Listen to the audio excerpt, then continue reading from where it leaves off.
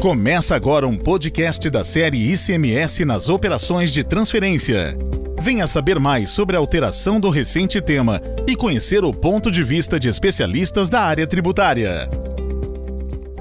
Bem-vindos ao terceiro episódio do TEX, ICMS sobre transferência de mercadorias, a série de podcasts da KPMG no Brasil, que abordará a recente decisão proferida pelo STF, decorrente da ação declaratória de constitucionalidade número 49, também conhecida por ADC 49. Eu sou Marisabel Ferreira, sócia líder de tributos indiretos da KPMG no Brasil, e o objetivo da série é compartilhar conhecimento sobre os efeitos legais, econômicos e pragmáticos da decisão, a partir do olhar de especialistas de três grandes pilares: legal estrutural, operacional e também a visão do governo. Os convidados de hoje são André Pacheco, Head de Tax da Lojas Renner S.A. e Jorge Rodrigues, gerente de tributos indiretos aqui na KPMG. E vamos conversar sobre os principais impactos da ADC no varejo. Olá, André e Jorge, bem-vindos ao nosso encontro. E já aproveito aqui e passo a palavra para o Jorge iniciar o nosso debate. Obrigado, Marisabel. André, primeiramente eu gostaria de agradecer a sua participação conosco nesse debate tão importante sobre a ADC 49. Eu tenho plena certeza que a sua contribuição enriquecerá bastante essa discussão, tá?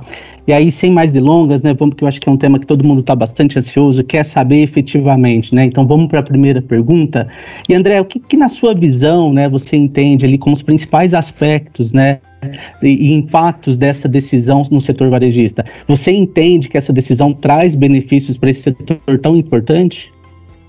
Bom, primeiramente, obrigado pelo convite, Maria Isabel, Jorge e todo o pessoal da KPMG. Acho que é um tema muito importante e realmente necessita bastante debate. Da análise que eu fiz até agora, eu entendo que a decisão é bem prejudicial. Tá?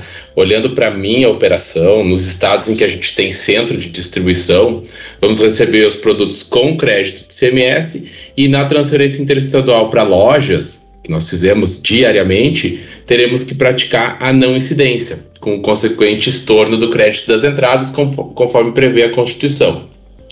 E esse crédito estornado vai acabar virando custo, impactando na redução de margem, né, do varejo, ou invariavelmente repercutindo em aumento de preço para o consumidor final, né?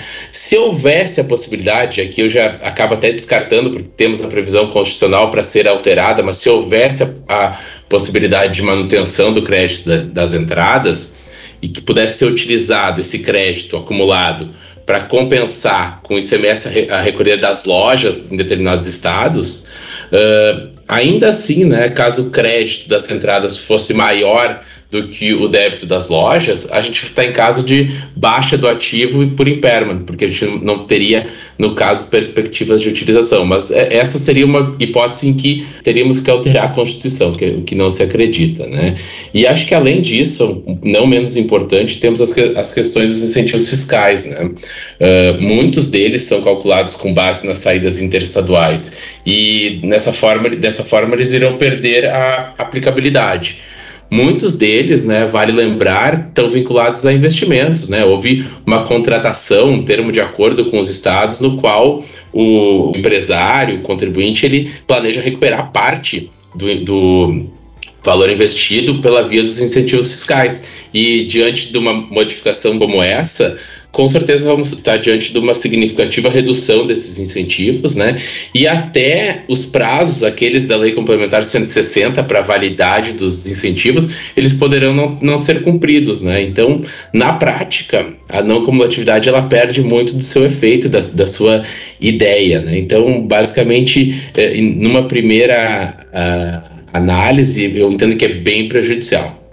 Não, legal, André, eu acho que você toca num ponto super relevante, que é tanto a questão da não cumulatividade do ICMS, né, assim como também o crédito e os benefícios fiscais, né, que foram concedidos aí por esses estados, e isso vai muito em linha com a nossa próxima pergunta aqui, que é no sentido justamente assim, uma vez que a gente, né, pensa nessa questão da hipótese de ter o estorno do crédito ali em razão da não incidência, né, e da não cumulatividade do ICMS, você concorda, né, de acordo aí com o seu ponto de vista, que a gente vai passar a ter um maior né, o maior consumo de volume de mercadorias em determinados estados, né, por exemplo, São Paulo, que a gente passa a ter um acúmulo de arrecadação? Concordo e entendo até que uma estratégia dos varejistas diante de uma eventual manutenção da decisão da forma como está, seria concentrar os CDs nos locais onde se tem mais loja, para poder aproveitar o crédito das entradas com o débito nas transferências internas. Mas aí tem uma particularidade, se houver débito nas transferências internas, né? Porque temos alguns estados em que a transferência interna para o mesmo contribuinte também já não tem esse débito na saída. Então, mas sim, né? Acho que poderia ser uma estratégia, mas entendo que não resolve todo o problema, tá? Porque fará com que a gente tenha CDs em estados estratégicos, em termos logísticos, que possam vir a ser reestruturados ou então desativados, né? Como a premissa do ICMS é federativa, sempre haverá impacto em algum estado, né, em detrimento de outro, exceto se o ICMS fosse um tributo federal, né, e fosse apenas distribuído aos estados. Acho que até cabe a gente falar mais além sobre uma eventual reforma tributária e quais os impactos que ela teria numa situação como essa, mas sim, acho que é uma estratégia sim, Jorge. Legal, e assim, essa situação ela é interessante porque a gente acaba pensando, né, e voltando no tema da guerra fiscal, né, quando a gente pensava até em 2015, quando a gente teve a emenda constitucional 87 de 2015, que veio ali para justamente ter a partilha do ICMS, a partir desse momento que a gente pode ter ali em algum momento, né, um aumento de arrecadação para determinado estado em razão, né, do consumo, né, isso pode voltar aí a trazer à tona essas questões da guerra fiscal. Mas legal, André. E aí, uma vez que a gente tem todos esses aspectos que tem que ser bastante avaliados, decididos, impacta de várias formas dentro da operação de uma empresa, né, principalmente de uma grande companhia igual você está à frente, vocês já avaliaram os possíveis impactos práticos, né, e operacional dessa decisão nas obrigações acessórias, nos sistemas fiscais de vocês, e sem deixar de comentar ainda, né, que a gente sabe que uma decisão dessa, ela impacta, né, e a gente precisa fazer ali a alteração do sistema, parametrização, e isso leva um tempo, né, e assim, qual que seria o tempo médio ali para que vocês conseguissem colocar a casa em ordem, visto essa decisão? Levam um tempo e custam também, né? Mas, assim, no nosso caso, a gente usa um motor tributário externo, fora do nosso ERP, né? Então, acredito que a atualização teria que ser feita nele, né? E, obviamente, necessitaríamos de um prazo e teríamos um custo para fazer essa adequação, tá? Eu não acredito em conseguir fazer isso em menos de um ano, tá? Sendo bem otimista, fazer, testar e implementar. Mas, uma vez que as regras forem atualizadas no motor, né? Eu entendo que elas vão começar a refletir nas notas fiscais que vão ser emitidas a partir da atualização do motor e, consequentemente, vão ser escrituradas da forma que forem emitidas nos SPEDs, né? Então, o que eu teria que estudar, e ainda não tenho resposta, é como ficaria a questão do estorno dos créditos, porque, em primeiro momento, eu entendo que ele teria que ser feito de forma manual na apuração, porque não se tem, acredito eu, uma solução para automaticamente estornar os créditos em relação às saídas que vão ser abarcadas pela não incidência.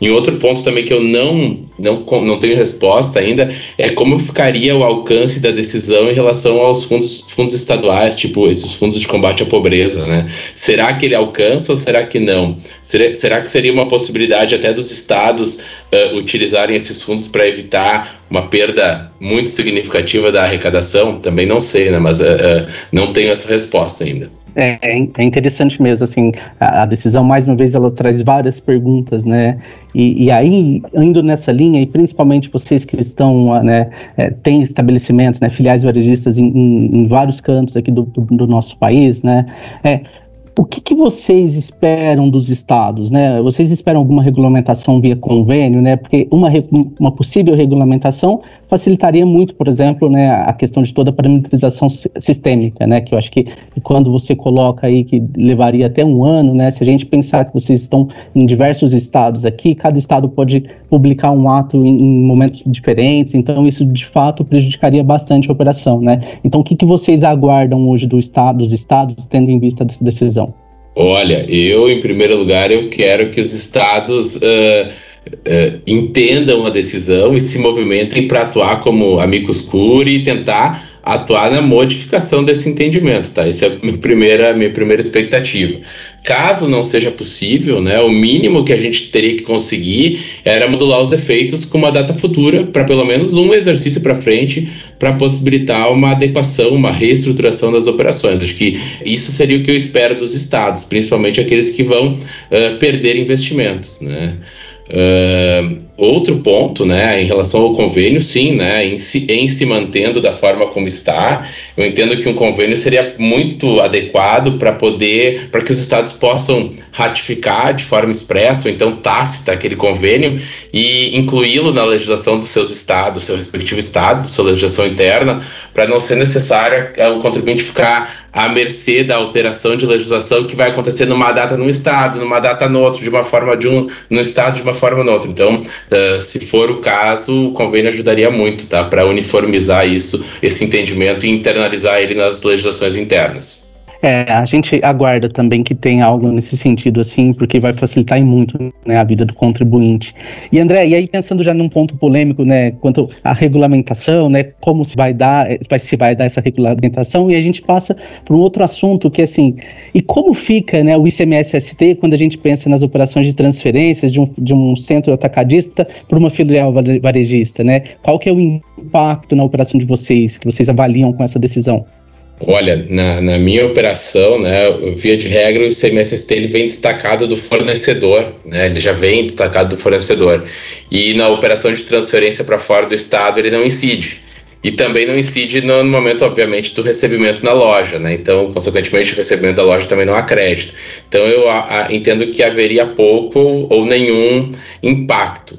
Mas existem estados em que eu tenho regime especial para deslocar a incidência do ICMS-ST para o momento da saída do CD, né? Então, entendo que de todas as formas, né, havendo a decisão, um regime especial desse tipo, ele teria que ser revogado, porque senão teríamos uma situação em que não haveria nunca incidência, né? Então, a expectativa que eu tenho daí seria de perder o regime especial, que é muito ruim, né?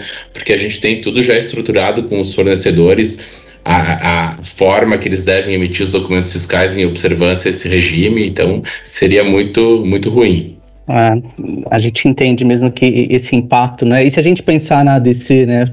Pensando na inconstitucionalidade do ICMS nas transferências, a gente poderia até pensar, né, em não ter ICMS-ST ainda que de uma operação de transferência de um centro de distribuição para uma filial varejista, né? Mas é mais um ponto que a gente deve aguardar como resposta aí nos próximos meses, né? E André, por fim, né, o que você imagina que a gente terá aí de próximos passos ou ações a serem tomadas após o julgamento da ADC 49? E o que você recomendaria para a gente, né, como um head de tax de uma grande corporação? Olha, eu recomendo que os contribuintes eles não se considerem vencidos, né, e entendo que devem iniciar ou então continuar medidas para tentar modificar essa decisão, porque ela impacta bastante o sistema tributário nacional, muito significativamente para o varejo, né? E quem inevitavelmente vai pagar essa conta, via de regra, é o consumidor final, né? Então, o que me parece, tá? Que o entendimento da não incidência que o STF veio a confirmar, ele é adequado para uso e consumo e para imobilizado. Agora, para a mercadoria de revenda, da forma como está organizado o ICMS, ele acaba não funcionando, né? Então, acho que deveria ter sido feita uma análise mais profunda para entender qual é o impacto do acúmulo de crédito, né? Esse ponto, para mim, não foi bem explorado, tá? Mas, assim, caso não for possível alterar a decisão, acredito que a medida possível seria se dedicar na aprovação da reforma tributária, né, que ela inevitavelmente ela vai revogar a Lei Candir, que é a lei que teve esses dispositivos declarados inconstitucionais, né? Então, na elaboração da reforma, a ideia de um IVA federal, da forma como o tema está endereçado, né, acabaria resolvendo esse tema de acúmulo de créditos aqui, porque a apuração acabaria sendo única em nível federal, então pouco importando onde acontece o débito e onde acontece o crédito. Faríamos uma apuração única e utilizaríamos o crédito das entradas totalmente com o débito das lojas, né, o débito ocasionado na venda para o consumidor final. Então, é uma forma de solucionar esse litígio e esse problema para as empresas. Muito bom ouvir vocês, né, André, Jorge, e pensar em todos os pontos que vocês trouxeram, quais são os grandes impactos no varejo, né? Acho que quanto mais a gente estuda a decisão, quanto mais a gente pensa sobre possíveis efeitos reflexos, mais coisas não tão boas aparecem, né? A sensação que eu tive aqui te ouvindo, André, é que o segmento varejista ele vai ser impactado de forma muito negativa se a decisão permanecer da forma como está, né? Assim, talvez a não incidência do ICMS na transferência de mercadorias da mesma pessoa jurídica, ela faça total sentido técnico, né? Mas, assim, a gente se estruturou, a gente trabalhou de uma forma diferente, né? Assim, quando a gente pega o varejo como vocês, que está localizado em diversos estados do Brasil, tem um porquê isso tudo acontecer, não só uma questão logística, mas uma questão tributária de estar em todos os locais, que não necessariamente próximo ao mercado consumidor, né? Tem muita conta que foi feita, né, para se estruturar dessa forma. Eu tocou num ponto muito importante, que é a questão dos benefícios fiscais, regimes especiais. Houve sim uma contrapartida muito grande do contribuinte, né? Inclusive houve um contrato firmado entre as partes. Como é que fica esse contrato? Como é que fica esse investimento realizado, né? Me parece que a decisão foi sim bastante técnica, mas assim sem se pensar em todos os possíveis efeitos reflexos que estamos aqui, né? Estamos aqui para pensar, repensar. Acho que é o momento, como vocês colocaram, de se fazer contas, analisar cenários e até que sejam possíveis mudanças de malha, de estrutura. Acho que o varejo talvez não fuja muito desse caminho, né? Exato, Maria Isabel, mas precisa de tempo para isso, né? Temos que conseguir, se for o caso dessa manutenção, temos que conseguir tempo para nos reestruturarmos, né? Ninguém muda uma malha, uma operação logística de um dia para o outro, né? Então, é muito importante que tenhamos tempo. Por isso eu falo de uma eventual modulação com data futura. Sei que muitos não gostam, nem eu gosto dessa ideia também, né? Mas acho que nesta situação ela é necessária, né? Não, muito bom, muito bom. André, Jorge, foi bem legal de ouvir vocês falando desse segmento que, sem dúvida alguma, será fortemente impactado pela decisão. Tenho certeza que foi muito produtivo. Agradeço a grande contribuição de vocês nesse assunto super importante no nosso mundo tributário. E encerramos aqui nosso terceiro episódio da série. E fiquem ligados no último, em que analisaremos o tema sobre o olhar do governo, em especial do estado de São Paulo. Esse foi um podcast da série Tax, ICMS sobre a transferência de mercadorias, com Maria Isabel Ferreira e seus convidados, André Pacheco e Jorge Rodrigues. Acompanhe os próximos episódios.